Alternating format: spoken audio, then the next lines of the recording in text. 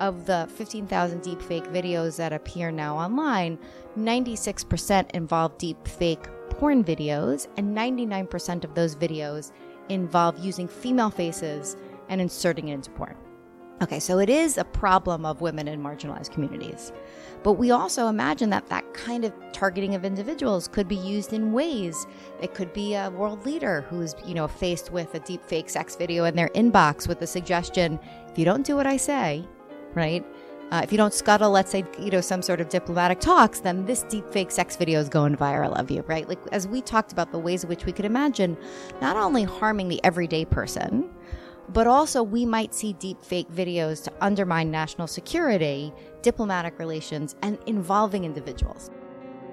I'm Quinta Jurecic, and this is the Lawfare Podcast, January 16th, 2020.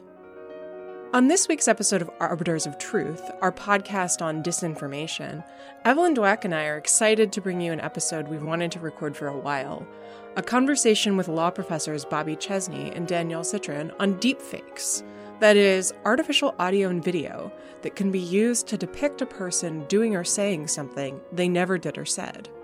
In 2018, Bobby and Danielle wrote a paper on how deepfakes pose a looming challenge for privacy, democracy, and national security. The issue hasn't gone away. Doctored video Speaker of the House Nancy Pelosi and presidential candidate Joe Biden recently made the rounds online, sparking discussion on the distinction between deepfakes and other, less sophisticated forms of editing. I've written about the Biden and Pelosi videos with Bobby and Danielle, and I'm delighted to have them on the podcast. It's the Lawfare Podcast, episode 496, Bobby Chesney and Danielle Citron on deepfakes. So thank you guys for all getting together for this podcast. We've been trying to get this together for a long time, so I'm delighted that we were finally able to gather the crew. Let's just start at the very, very beginning. We're talking about deepfakes. What are deepfakes? Bobby and Danielle.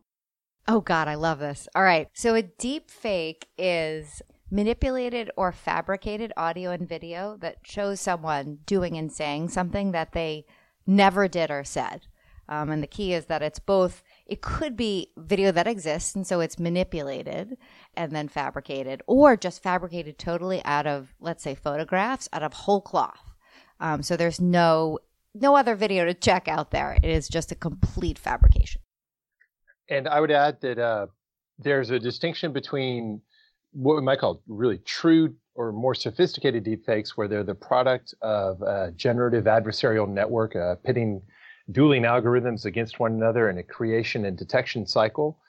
That's sort of the high-end or bespoke model of it, but that's certainly not the most common thing. And what's common is alterations or synthetic media that are made that are not dependent on machine learning techniques, but that are done with other less sophisticated methods.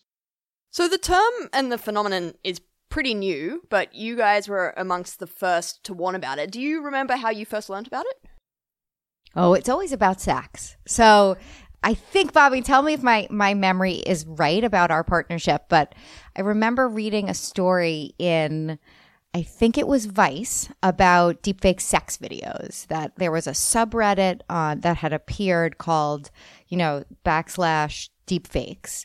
And it was basically a site devoted to deepfake sex videos. And essentially it was like porn had been, faces of celebrities, female celebrities, had been morphed into pornography. And I remember reading the piece. This was, both the terminology of deepfake sort of stems from this subreddit. And the conversation, it was an article, I think, written by Samantha Cole, maybe at Motherboard, about this phenomenon. And I remember I had just seen Bobby at UT, and I sent him the article. And I said, I think this is because we had both said to one another, we want to write about something that had converged notions and our shared interest in privacy and national security. And you wrote back, this is what we're writing about. Like, right? We were eager to write together. We weren't sure exactly what the topic would be, but we knew it'd be fun and be a great experience. And, I think if you go back 5 or even 10 years, people would really reject the notion that the worlds of privacy and national security have a lot to say to one another. They were viewed as antagonistic, if anything. which I think is a terrible mistaken way of thinking. I think increasingly people don't think that way anymore, except on very particularized issues.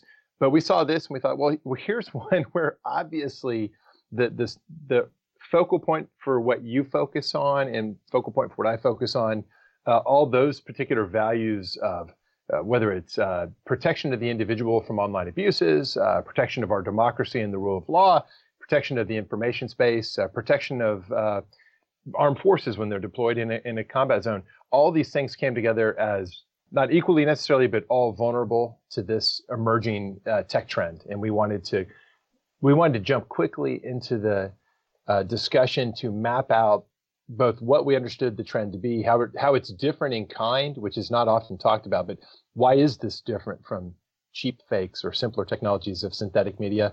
And then to take a first pass at both the benefits, which we do write about the benefits, but also the harms, and then a first pass and maybe a second pass as well on technological, educational, business, legal, regulatory solutions or lack thereof.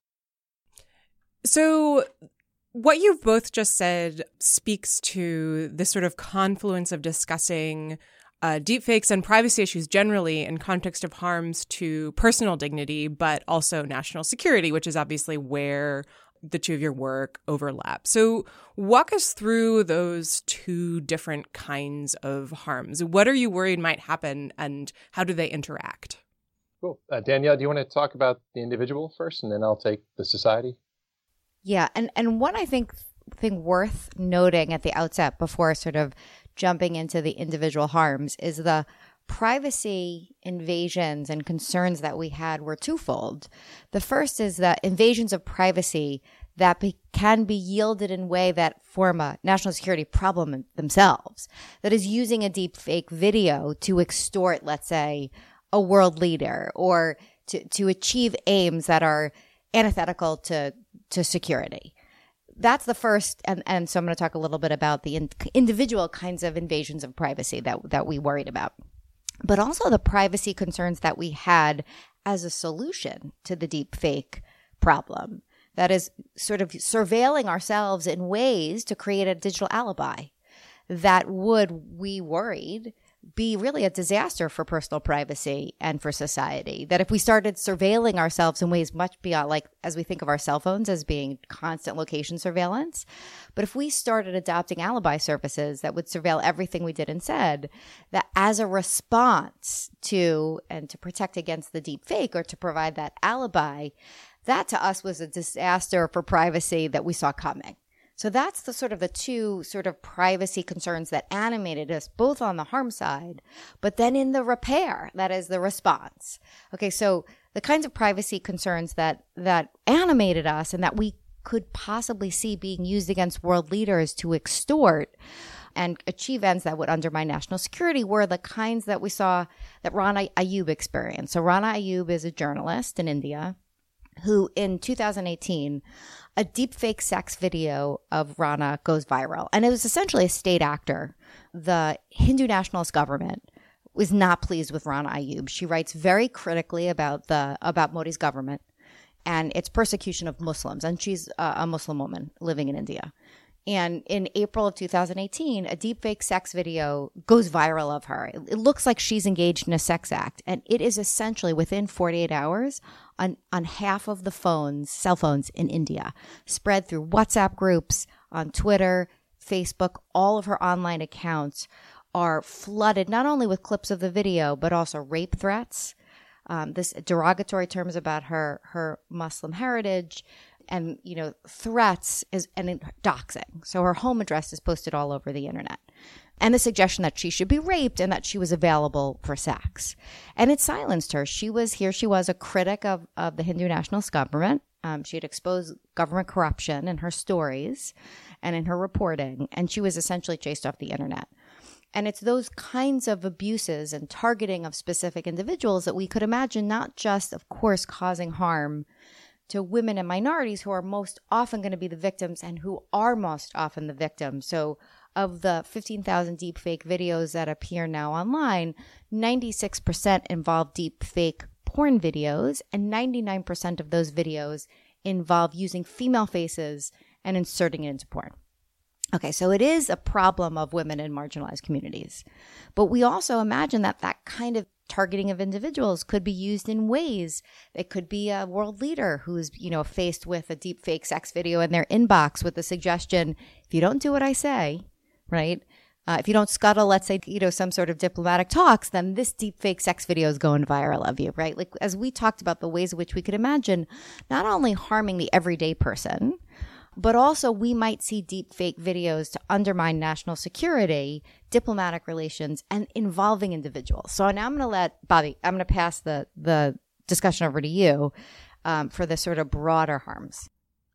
Well, in addition to those sorts of extortionate harms, you could have, I think the most obvious use case for a systematic harm would be something that tipped an election or interfered in an election. The example that many of us have talked about and comes so readily to mind would be someone releasing a candidate appearing to say or do something incredibly inflammatory. So it's easy to imagine it seems to be the candidate using a racial epithet in a context where it looks like they're in private and this is what they really say in private, something like that. And doing it maybe in the final 24 hours before the election, final 48 hours before the election, the harm could be tremendous, even if there is relatively rapid debunking.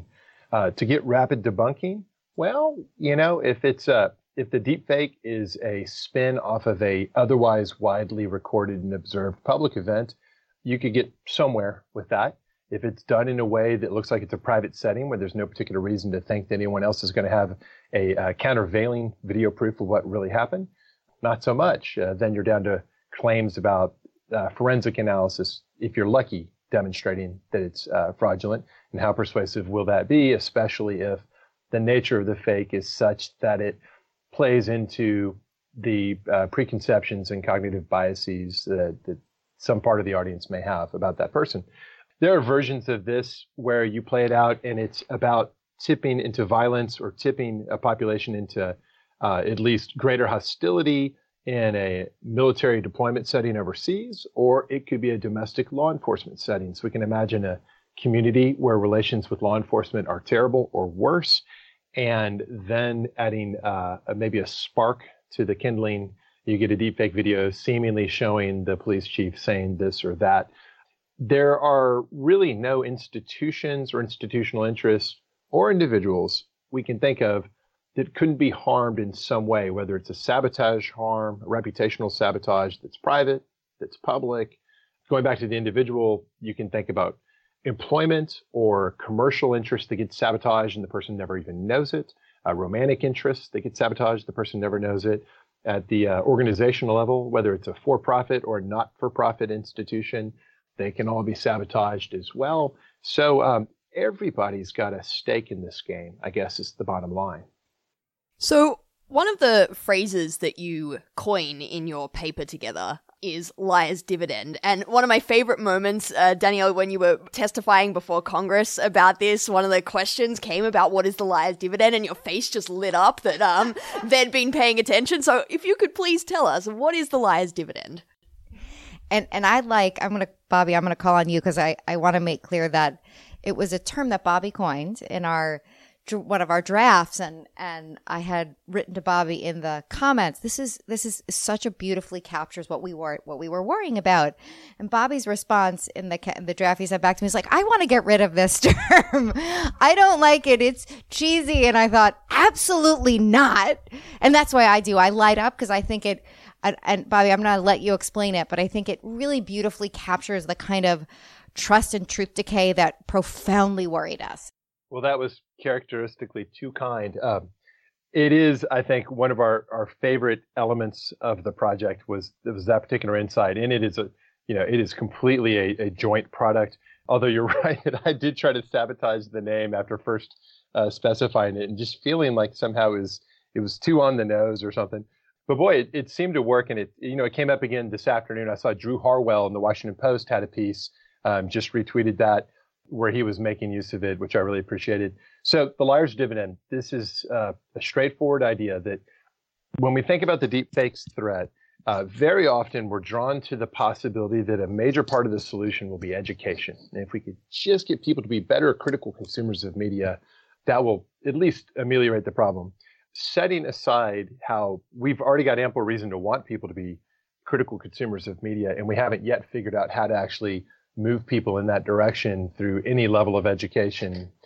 Setting that aside, even if we could do it, it's not clear that the benefit we would get on the deep fakes immunity front would be worth the cost, because an inevitable correlated aspect of that sort of educational impact would be people becoming inherently skeptical that what they're seeing or hearing is legitimate or real, authentic, and correspondingly that people who are liars, people who want to deny something that they really did say or do, will take advantage of that by saying not fake news, but that's deep fake news.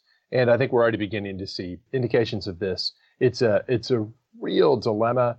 I don't think there's much we can do about it, because there has been so much attention paid to deepfakes that the idea is circulating very widely that there's all sorts of stuff you can fake with the right technology, and liars are going to try to take advantage of that in courts of law, in courts of public opinion. That gets to something that I think is really important about this idea, which is that deepfakes are sort of inherently scary. The idea that you can't trust what you're seeing right in front of you. But I would argue that this idea of deepfakes has been particularly powerful right now, at least within the United States, probably within, any country that's sort of dealing with this problem of the internet kind of gone wrong, where, and I'll return to the United States here, on the one hand, we're sort of facing this crisis where people feel like they can't trust what is in front of them from social media, from public figures. I'm thinking obviously of the president, but also that we don't know if education on these issues will make things any better. That, Bobby, you and I write on Lawfare every day about, various legal issues, and at times I say to myself, I think this is really helping. And just speaking for myself here, at times it just feels like banging my head against a wall. So is there an extent to which sort of anxiety about deepfakes is really a projection of anxiety about other things? I think it's maybe the tip of the spear for this larger set of problems. I share that feeling of wondering whether the only people listening are the already convinced. We have a general problem in our society, in our information space, of people who aren't already convinced, not wanting to hear what others have to say. And it stems from the same sets of cognitive biases. And by the way, while we're in the business of giving credit where credit's due, in the paper that Danielle and I co-authored, I really want to allocate credit for the outstanding survey of the cognitive bias type problems that fronts a lot of the paper to Danielle, who really had such a keen grasp of all the different dimensions that were coming into play. It was a very depressing article to work on, as you might imagine, but it was offset by the joy of working with her. Yeah, so I think deepfakes and the attention it's getting is in some ways a bright, shiny object, in some ways because it's not fully present yet as a threat. And by the way, we're really clear, I think, in all our writings about this to underscore that we're anticipating the problem and forewarning of it. And so it gets a little wearying when people say, you keep talking about this, but we have a different problem. I know that. We do have a really serious problem, and nothing we say about deepfakes is in any way to detract from the currently preposterously bad problem of disinformation and cheap fakes that we've already got. And just one thing to add that I find also really depressing is that, so forgive me, I'm always here with the sad stuff, but that, and it's, often the response to Bobby and I is video and audio have had their day. They are no longer going to be helpful, as has privacy. And that in some sense, we should just get over it. That is, the notion that video and audio is useful and helpful, whether it's evidentiary matters or the way in which we understand our TV culture, is just, we're going to get beyond audio and video. And I find that a bit depressing, in part because we have often seen the story about human rights, and our understanding of real suffering is we have, the public often gains attention to those issues because of photographs, because of video that brings alive meaningful human suffering. And so the idea that someday video and audio don't matter is to belie the fact that it's really incredibly important to document human rights abuses and to bring alive suffering. So I find the notion that we should just get over ourselves and just give up on the project of having any uses for audio and video, both I think unrealistic and troubling, right? And that, of course, the notion that we should get over our privacy, that the deepfakes isn't a new problem, that it's not going to present new problems for privacy, and that there is no privacy anyway. You know, we fight against that tide, but it's certainly one that I think we have to press hard against. So you gave me the invitation, Bobby, and I might accept it, to play the skeptic of why should we be particularly concerned about this threat? I mean, especially given that the two big examples that people are worried about recently have not been deepfakes. So the first one was the Pelosi video, which was slowed down to make her appear intoxicated. And that was just using sort of very standard video editing technology. And the second one, more recently, was a video of Biden where certain comments were taken dramatically out of context to be extremely misleading. So neither of those are deepfake technology. They're nothing particularly new, but they are still using images and those cognitive biases to sort of motivate and enact people. So why should we worry particularly about the deepfake threat? Perfectly fair question. I'll even compound the challenge to me by adding further that friends like Sam Gregory at Witness one time observed that some of the worst harms don't require changing the media at all. Just change the caption. Just describe it differently. And then people will believe that. So where's the negative value added, if you will, the deepfake trend? And I would argue it's going to be this. Because of the substantially and qualitatively higher degree of difficulty of both detection and persuasion, once detected, persuasion of others that something's fake. So the inherent credibility of it, it's a higher level of magnitude, and the quality of it being above the threshold of what our eyes and our ears normally can detect as a matter of centuries of evolution and trusting what they tell us looks authentic. I saw it, I heard it. Getting above that threshold matters because that can make inroads amongst the audience that isn't disposed by prior belief, conception, echo chambers they live in. It'll make inroads with the people who the cheaper stuff might not. So, for example, when the Pelosi video and the Biden truncated video went around, I don't feel like I was particularly inclined on the front end to believe them, and I was pretty ready. My first thought was like, this looks like it's been doctored. This seems like it might have been. This seems unlikely, because my own set of preconceptions didn't include that Pelosi's drunk or that Biden's secretly saying these crazy things. There are others for whom it's like, no, I'm ready to believe that. But for someone like me in a scenario like that, or for any of us in a scenario like that, something that looks really legitimately real might have more purchase. And so you're going to drive the wedge further with these once they're deployed, not just effectively technologically, but there's an art to it, right? To really do it effectively. What is that caption you put in there? Just how bad do you go with the fake? For example, I would argue that you'll be far more effective as a malefactor if you use a fake to put someone in a pretty bad light, but not an outrageously bad light. Put them in an outrageously bad light, it's going to set off red flags, people wondering if they possibly are that stupid. Do they really do that? If you just go for a little bit of damage, people may not think to ask. So we've talked about the Nancy Pelosi video and the Joe Biden video, which brings us inevitably to the 2020 election, where obviously Evelyn and I, along with Kate Klonik and Alina Polyakova, started this podcast in part to talk about disinformation in the run-up to the 2020 elections. And I think deepfakes are particularly interesting in that context as well. You wrote in your original paper that elections are vulnerable to deepfakes in a separate and distinctive way. Can you talk a little bit about why that is? To be clear, it has there are a number of things, not just elections, that it has particular vulnerability to, but it all has to do with sort of decisional choke points. That is, if you release a deepfake at a very sensitive moment in time, when we're making important decisions, and those decisions in some sense are irreparable. You can't turn back an election. You can't turn back an IPO. If a deep fake is released at just the right moment, whether it's 2 days before an election, the night before an initial public offering, and the deep fake then can tip how people behave. It can tip an election. So that deep fake that Bobby was mentioning about showing a candidate saying something really inflammatory, right? It could change how maybe the voters don't come out to vote because they think, well, gosh, if my candidate who I believed in said X, Y, and Z, I don't want to come out to vote for them.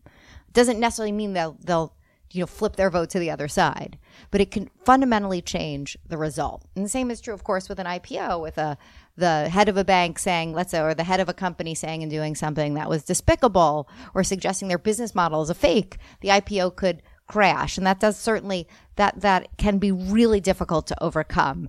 So it is what makes the election a kind of unique example, is that it's a moment in time in which there are important decisions being made and decisions that can't be undone that make the deep fake potentially so dangerous and so harmful.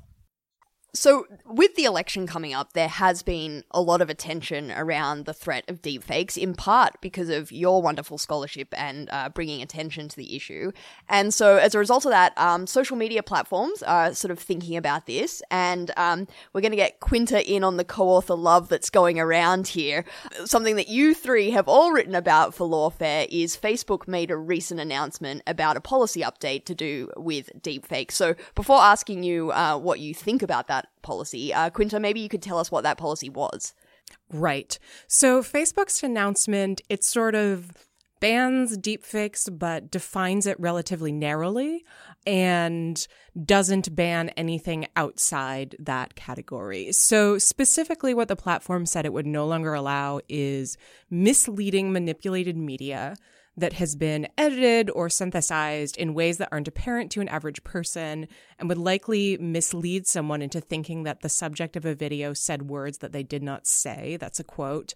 And then it also says it's the product of artificial intelligence or machine learning that merges, replaces, or superimposes content onto a video, making it appear to be authentic. And to be clear, all of this excludes parody or satire. It also excludes video that has been edited solely to omit or switch around the order of words. So Facebook's clearly trying to walk a fine line there and avoid taking down sort of creative, transformative works. Okay, so then how effective is this policy? Do you think it's attacking the right problem? Do you think it's going to help combat the kinds of threats and issues that you're concerned about, or is it too narrow? One thing I just wanted to add, Quinta, just to emphasize in your description of the policy, is that it only applies to deep fakes that involve showing people saying things that they never said. It doesn't cover the deep fake that shows someone doing something that they didn't do. And so for the three of us, as we talked about kind of our reaction to the Facebook policy that ultimately got rolled out, so I know we're going to start talking about our criticisms that we had in our piece. One criticism that immediately came to mind is that by excluding deep fakes that show people doing and saying things that they never did or said, that we're going to leave a whole lot of mischief out. That is, there are deep fakes that we can imagine showing someone stealing something that where they were never even close to the scene of the crime, right? Or doing something that's destructive that would harm their reputation or have impacts with both in the near and the longer term. So we worried that it was unnecessarily narrow because it doesn't cover the deep fake that doesn't have, articulable audio expression. It only would cover, words said that were never said, and they didn't cover actions. And so that, and as an immediate reaction was a problem. It, overly narrows the field. I'm going to let you guys take over on the other criticisms that we had, but that I know that first came to our minds as troubling. Well, and another one is that far be it for Danielle and I, in particular, to criticize anything that focuses on deepfakes, since we ourselves focused on it so much, including on this interview. But it's striking that the policy is deepfake specific. And as we've noted several times in this conversation, the current problem is more a problem of cheap fakes and lesser forms of synthetic manipulation. Now, to be fair to Facebook, it's not that anything goes as long as it's not audio or oral deepfake content. It's that it falls back into their existing default system of third-party review, where a fact checker may make a judgment that something's false, It's just that at that point the remedy is different, and there it's tagging and de-amplification or lowering its presence in circulation in the algorithm, but it's still there. Now, I don't necessarily mean to say that no, everything needs to go, but I do want to question the drawing of the distinction. If you're going to have a category of things judged false, where that's out, and another thing that is still in but gets this just sort of reduced visibility but still visible, you need a good justification for that line, both in terms of the feasibility of drawing the line, and I think that's a really hard question here. I don't understand how they're going to draw that line because I don't know that the forensics are available to them to really do it at all, let alone do it at scale like you'd need to. And then I don't know if the justification's there theoretically to explain. I mean, maybe our arguments about deepfakes are the justification, but if that were the case, I would say as the co-author of those arguments that I wouldn't put that much weight on the distinction. I don't think they should bear such a meaningful distinction. So can you talk a little bit more about that technical feasibility and the technical capabilities? First of all, like, how good are deepfakes right now? Or is this threat here now, or is it just on the horizon? But also, what about the forensic capabilities? Do we have the technology at the moment to tell the difference? Or has Facebook released a policy that is excellent on paper, but in practice is just not going to be able to be operationalized? Well, I wouldn't purport to be an expert on what Facebook's able to deploy internally in their detection processes. And I will note, as they have noted, that they've got this big challenge out there. They're putting their money where their mouth is. And by the way, this is where we should pause and say something we should have said at the outset, which is, as we say in our post with Quinta, kudos to Facebook for grabbing the bull by the horns and at least doing something, and at least drawing attention and focusing on this and taking it seriously. Our quibbles are that. They're quibbles about how we would go further in certain ways, but we actually overall commend them and would like to see others making as much effort. But anyways, they are going to need to have some ability to decide what is within scope and what's not in scope for a deepfake specific policy. How do you do that? There are a couple of possibilities. One is you deploy a capability that I guess we can call this forensic detection, where you're analyzing the media content and you're looking for artifacts or other features in it that enable you to make a judgment that something's been altered in a meaningful way. That's not just a filter. It's something substantive to the image or the sound. There's a lot of work being done on that. As I said, Facebook's trying to incentivize more of it. DARPA's pouring money into it. Lots of effort going on. To the best of my knowledge, there is no silver bullet solution at the current time. And I think it's going to be very hard to get to silver bullet solutions, in part because when we focus in on the GAN, or generative adversarial network created ones, it's in the very nature of the GAN process that the creation half of the algorithm, the way it gets good is in constant evolutionary cycle with a detection mechanism. That detection mechanism that belongs to whoever created the creation mechanism, obviously, it's going to be pretty good at detection as well, by definition. That's not available to anyone else in most cases, if not all cases. Whereas the effectiveness of the creation side of the house, it's effective as against all humans, right? At least in terms of our human perceptions. So forensics, I hope we get there someday. But that sort of technical analysis is an uphill battle. And when we get there, then it's going to be an interesting question of how scalable the forensic detection solutions are. Are they the sorts of things that platforms can build into their screening functions at scale and at speed? Or is it the sort of thing that requires a little bit of lab time? Separately, there's analysis of context.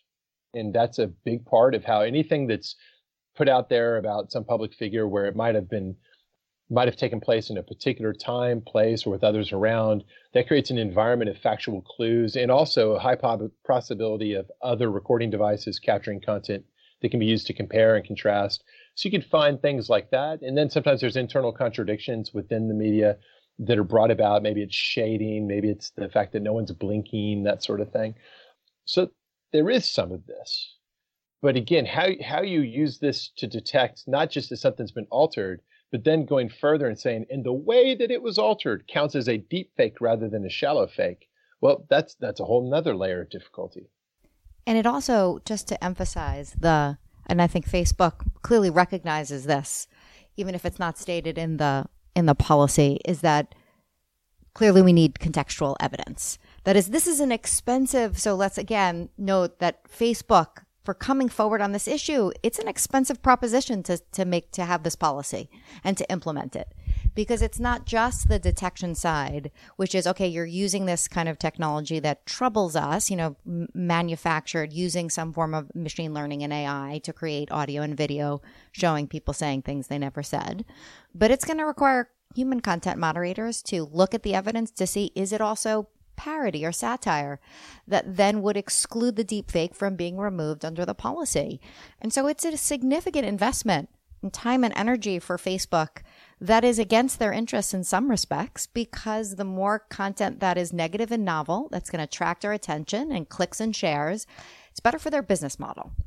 And so just to emphasize the kudos to Facebook for trying, it doesn't seem to be it's not necessarily in their self-interest to have a policy that's going to be expensive to execute. It's really important as a social welfare matter and a social good, but it's expensive for them and their bottom line. And it's going to need, a look at context. And, Hani Farid, I feel like I've had the great pleasure of giving a bunch of talks with him. And what's been fun is every time, we give a talk together, he will say something like, it's so great because he's the technologist. And I'm always like, yeah, listen to him on everything descriptive. And he said he thinks we're years away from any definitive authentication tool. Years. So, the idea that we're going to have a silver bullet, right, Bobby, we know that it's not here yet. And I think our liminal phase where we're going to be really disruptive and technology can't answer this question is always going to be true, because we're always going to think about satire and parody, but particularly when it comes to just the detection of a deepfake itself. So years away from a detection technology, but how far away from really convincing deepfake? And not far away at all. As far as both Bobby, so help me if you've heard, we talk to lots of the same, we're always in conversation with these folks. And my understanding is that, particularly as to audio, that deepfake sophistication is here now. That we can create audio that's so sophisticated it's almost impossible to tell it's a deepfake. And that we are months away from deepfake video that has that kind of sophistication that technologists will be befuddled and impossible to find the defect. Bobby, are you hearing the same thing too in Quinta? Yeah, so I would say that the best way to think about it is as a sort of a bow wave in which there's a spectrum of quality that is constantly increasing, and just how high the quality has to be to count as deeply persuasive is kind of a difficult thing to say, but we can at least say that the array of people with access to the algorithms and the mechanisms that can best create the currently highest quality, it's constantly moving forward, such that the state of the art that's in the laboratories of academia, governments, and the private sector, that stuff, that sort of exquisite, to borrow a recently popular phrase, form of production, that's not widely distributed by definition until it is. And then that becomes kind of the current new normal. So there's good quality stuff out there already. Depends on what kind of access you have to what more capable labs are producing. And the really interesting question, the one that matters the most, I think there's sort of two places where we want to keep sort of taking the temperature, as it were. One is what's on the dark web, reasonably available as deepfake for service. And by the way, that points towards some roles for law enforcement to be in that space, not just observing, but perhaps muddying the water so there's not trust in there, but that's a separate topic. And then secondly, and much harder to check, what are intelligence agencies capable of doing around the world? And that's really hard to judge. I think the NDA or another recent bill actually did demand a report to Congress from, I guess, the DNI on if and when they detect deepfake use by other countries, or at least certain other countries. And I don't know that the public will hear about that. Maybe they've already got a report to give. I don't know. That gets to something, Bobby and Danielle, that I'd been meaning to ask you. In light of the Facebook policy, as we sort of head toward the election, are deepfakes an issue on which you both are expecting further sort of splashy rollouts from big platforms or, reports from the government, all that kind of thing? Is Facebook sort of the tip of the spear here, to use a phrase that was used earlier in the conversation? Or do you think Facebook is sort of so far out front in terms of the technological possibilities that this may be all we hear for a little bit. So we do know that Twitter banned deepfakes before Facebook did, but without the kind of very careful explanation that Facebook gave. Do we anticipate seeing it, from other platforms? I know Bobby and I can say that, and we should say this, that we worked with Facebook and I work with Twitter to help them on their deepfake policy. And none of our discussions, our hope is always that in helping them and advising them, I always feel like a disinterested player. I'm never paid for my work, so that, we can both comment and help, but of course be critics from the outside. But I don't know of any other companies that are as engaged. Also, Reddit has banned them, and banned them particularly when it came right after the release, the news about the deepfake sex video subreddit. Reddit immediately banned deepfake sex videos. So, but I don't know, Bobby. You take over now. That's the most intelligence that I have about companies having some big splashy news about their banning them. Same. I don't know of anything looming. I wouldn't be surprised if some other platforms came out in a visible way. And kind of the more interesting question is, now that we're here in 2020, it's already been a real kick in the pants. What sort of fun can we look forward to in the nature of manipulated video? And I think we are going to have some further examples to add to our existing litany of the Acosta video, the Pelosi video, the Biden video. Sort of a pattern there, but anyways, there's probably going to be a lot more to come. But I suspect in this year, it's all going to be cheap fake stuff. It's the deepfake threat for the United States, at least. It's something to look forward to. So, as the only non-American on this podcast, I can't believe that I'm going to be the person to ask this question, but we are talking about banning a category of expression here. Is this something that you worry about at all? Are we going to be losing anything valuable, or are deepfakes just bad all the way down, and this technology just has no good uses, and it's so harmful that we should really, really restrict its use? And to be clear, Bobby and I, when we in our article and our work, we argue that it's only deepfakes that cause tangible and harms, and including or concrete harms that include privacy invasions, and that exclude satire and parody, and that do deceive the reasonable and average person. Those are they're types of speech that we think don't even fall within the boundaries, right? They're not protected by the First Amendment and free speech values because they essentially are tantamount to defamation. Defamation, impersonation, because we have law allows us to prescribe all sorts of lies that cause cognizable harm, and that includes perjury, impersonation of government officials, and other damaging falsehoods. And deep fakes that cause these kinds of tangible harms constitute speech that we don't think is either covered by the First Amendment, or it doesn't receive the kind of important protection. And where we agree there should be limits is when deep fakes involve satire and parody that would be important and concern public figures and officials, that we would say, this is important for public discourse. This is not the sort of thing that should be banned. That law provides a lot of give within the First Amendment to ban deep fakes. And also, let's just talk about free speech values, right? For the person who's being impersonated, right, their speech is being co-opted. And often the net effect is also silencing to them. So you're not only stealing someone's words and images, right? You are expressing in a non-consensual way and pretending to be saying something that they never did or said. And so it has zero evidentiary value.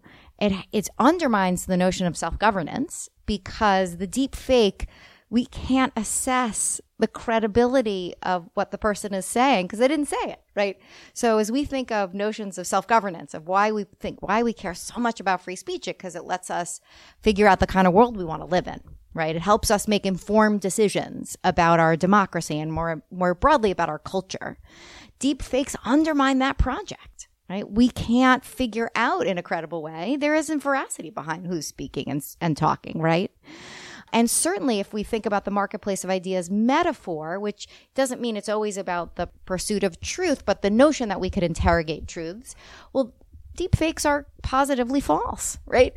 They undermine a marketplace of ideas and distort it. with falsehoods. So even with our strong commitment in the United States and to free speech under the First Amendment, as well as our own free speech values, I think this is speech that is harmful to the marketplace of ideas. It's harmful to our system of free expression. And that's why I think we feel comfortable, Bobby and I, as we talked about our legal solutions, about proposing laws on the books that exist now and the potential for laws that could ban harmful impersonations of individuals, that we think we can and should ban them. Let me just foot stomp all of that. I don't view this as in any way having to be antithetical to free speech, and I'd be upset about that if it were. I think the idea is to, insofar as we're talking about any interventions that would tend to punish or deter speech, we're talking about punishing or deterring speech that's already unlawful, that's already perhaps it's a civil liability issue, maybe even a criminal liability issue, and it's presenting in a particularly dangerous technological format, which gives rise to all sorts of complexities. And the interesting question isn't, what is it you want to try to remove from the marketplace of ideas because it's so fraudulent, which is what we're basically talking about. That shouldn't be controversial. It's just a question of how do you come up with levers that actually do this effectively without being over-deterrent in this very complex intersection of technology and business and communications. So let's close by talking a little bit more about those potential legal solutions. The two of you both address this in some depth in your original paper. What do you have in mind in terms of levers that the legal system can provide to address the problem?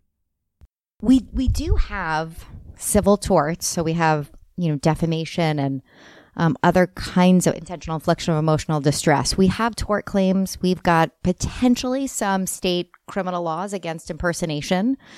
The problem, though, with either using sort of the civil law system and so lawsuits as well as prosecutions, is that we have a bunch of barriers that are going to make them difficult, which is finding the perpetrator, right? Identifying the person, having the resources to bring lawsuits.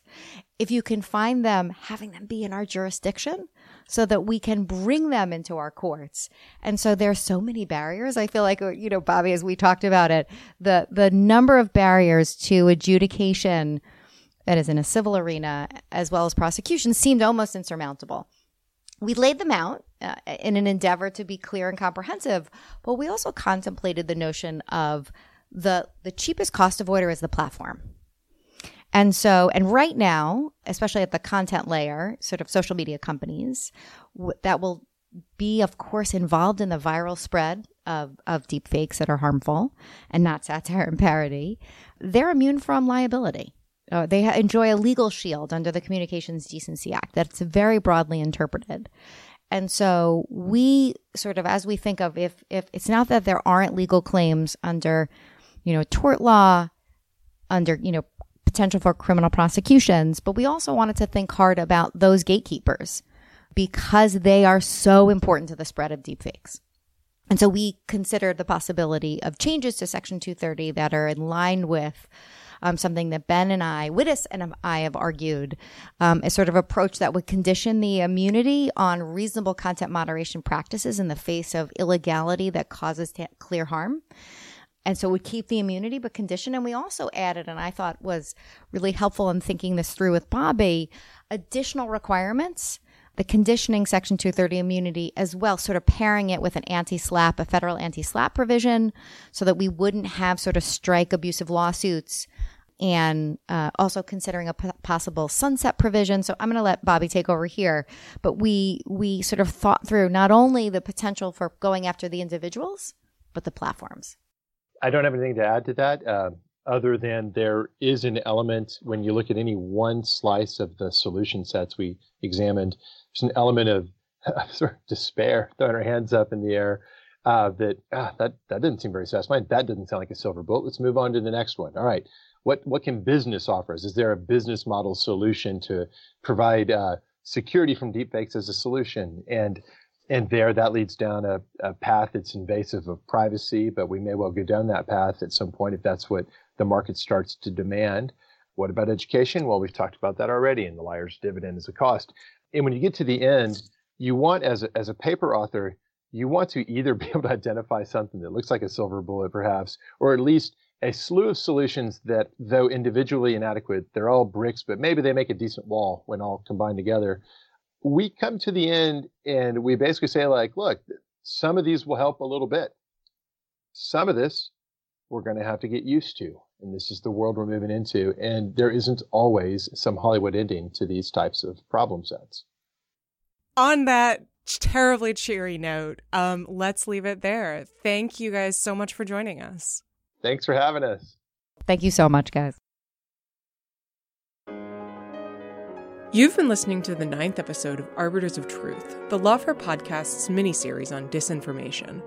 You can find past episodes in the Lawfare Podcast feed, and we'll be back with another episode next Thursday. The Lawfare Podcast is produced in cooperation with the Brookings Institution. Thanks this week to Bobby Chesney and Danielle Citron. Our music is performed by Sophia Yan. Our audio engineers were Michaela Fogel and Jacob Schultz, and our producer is Jen Pacha-Howell.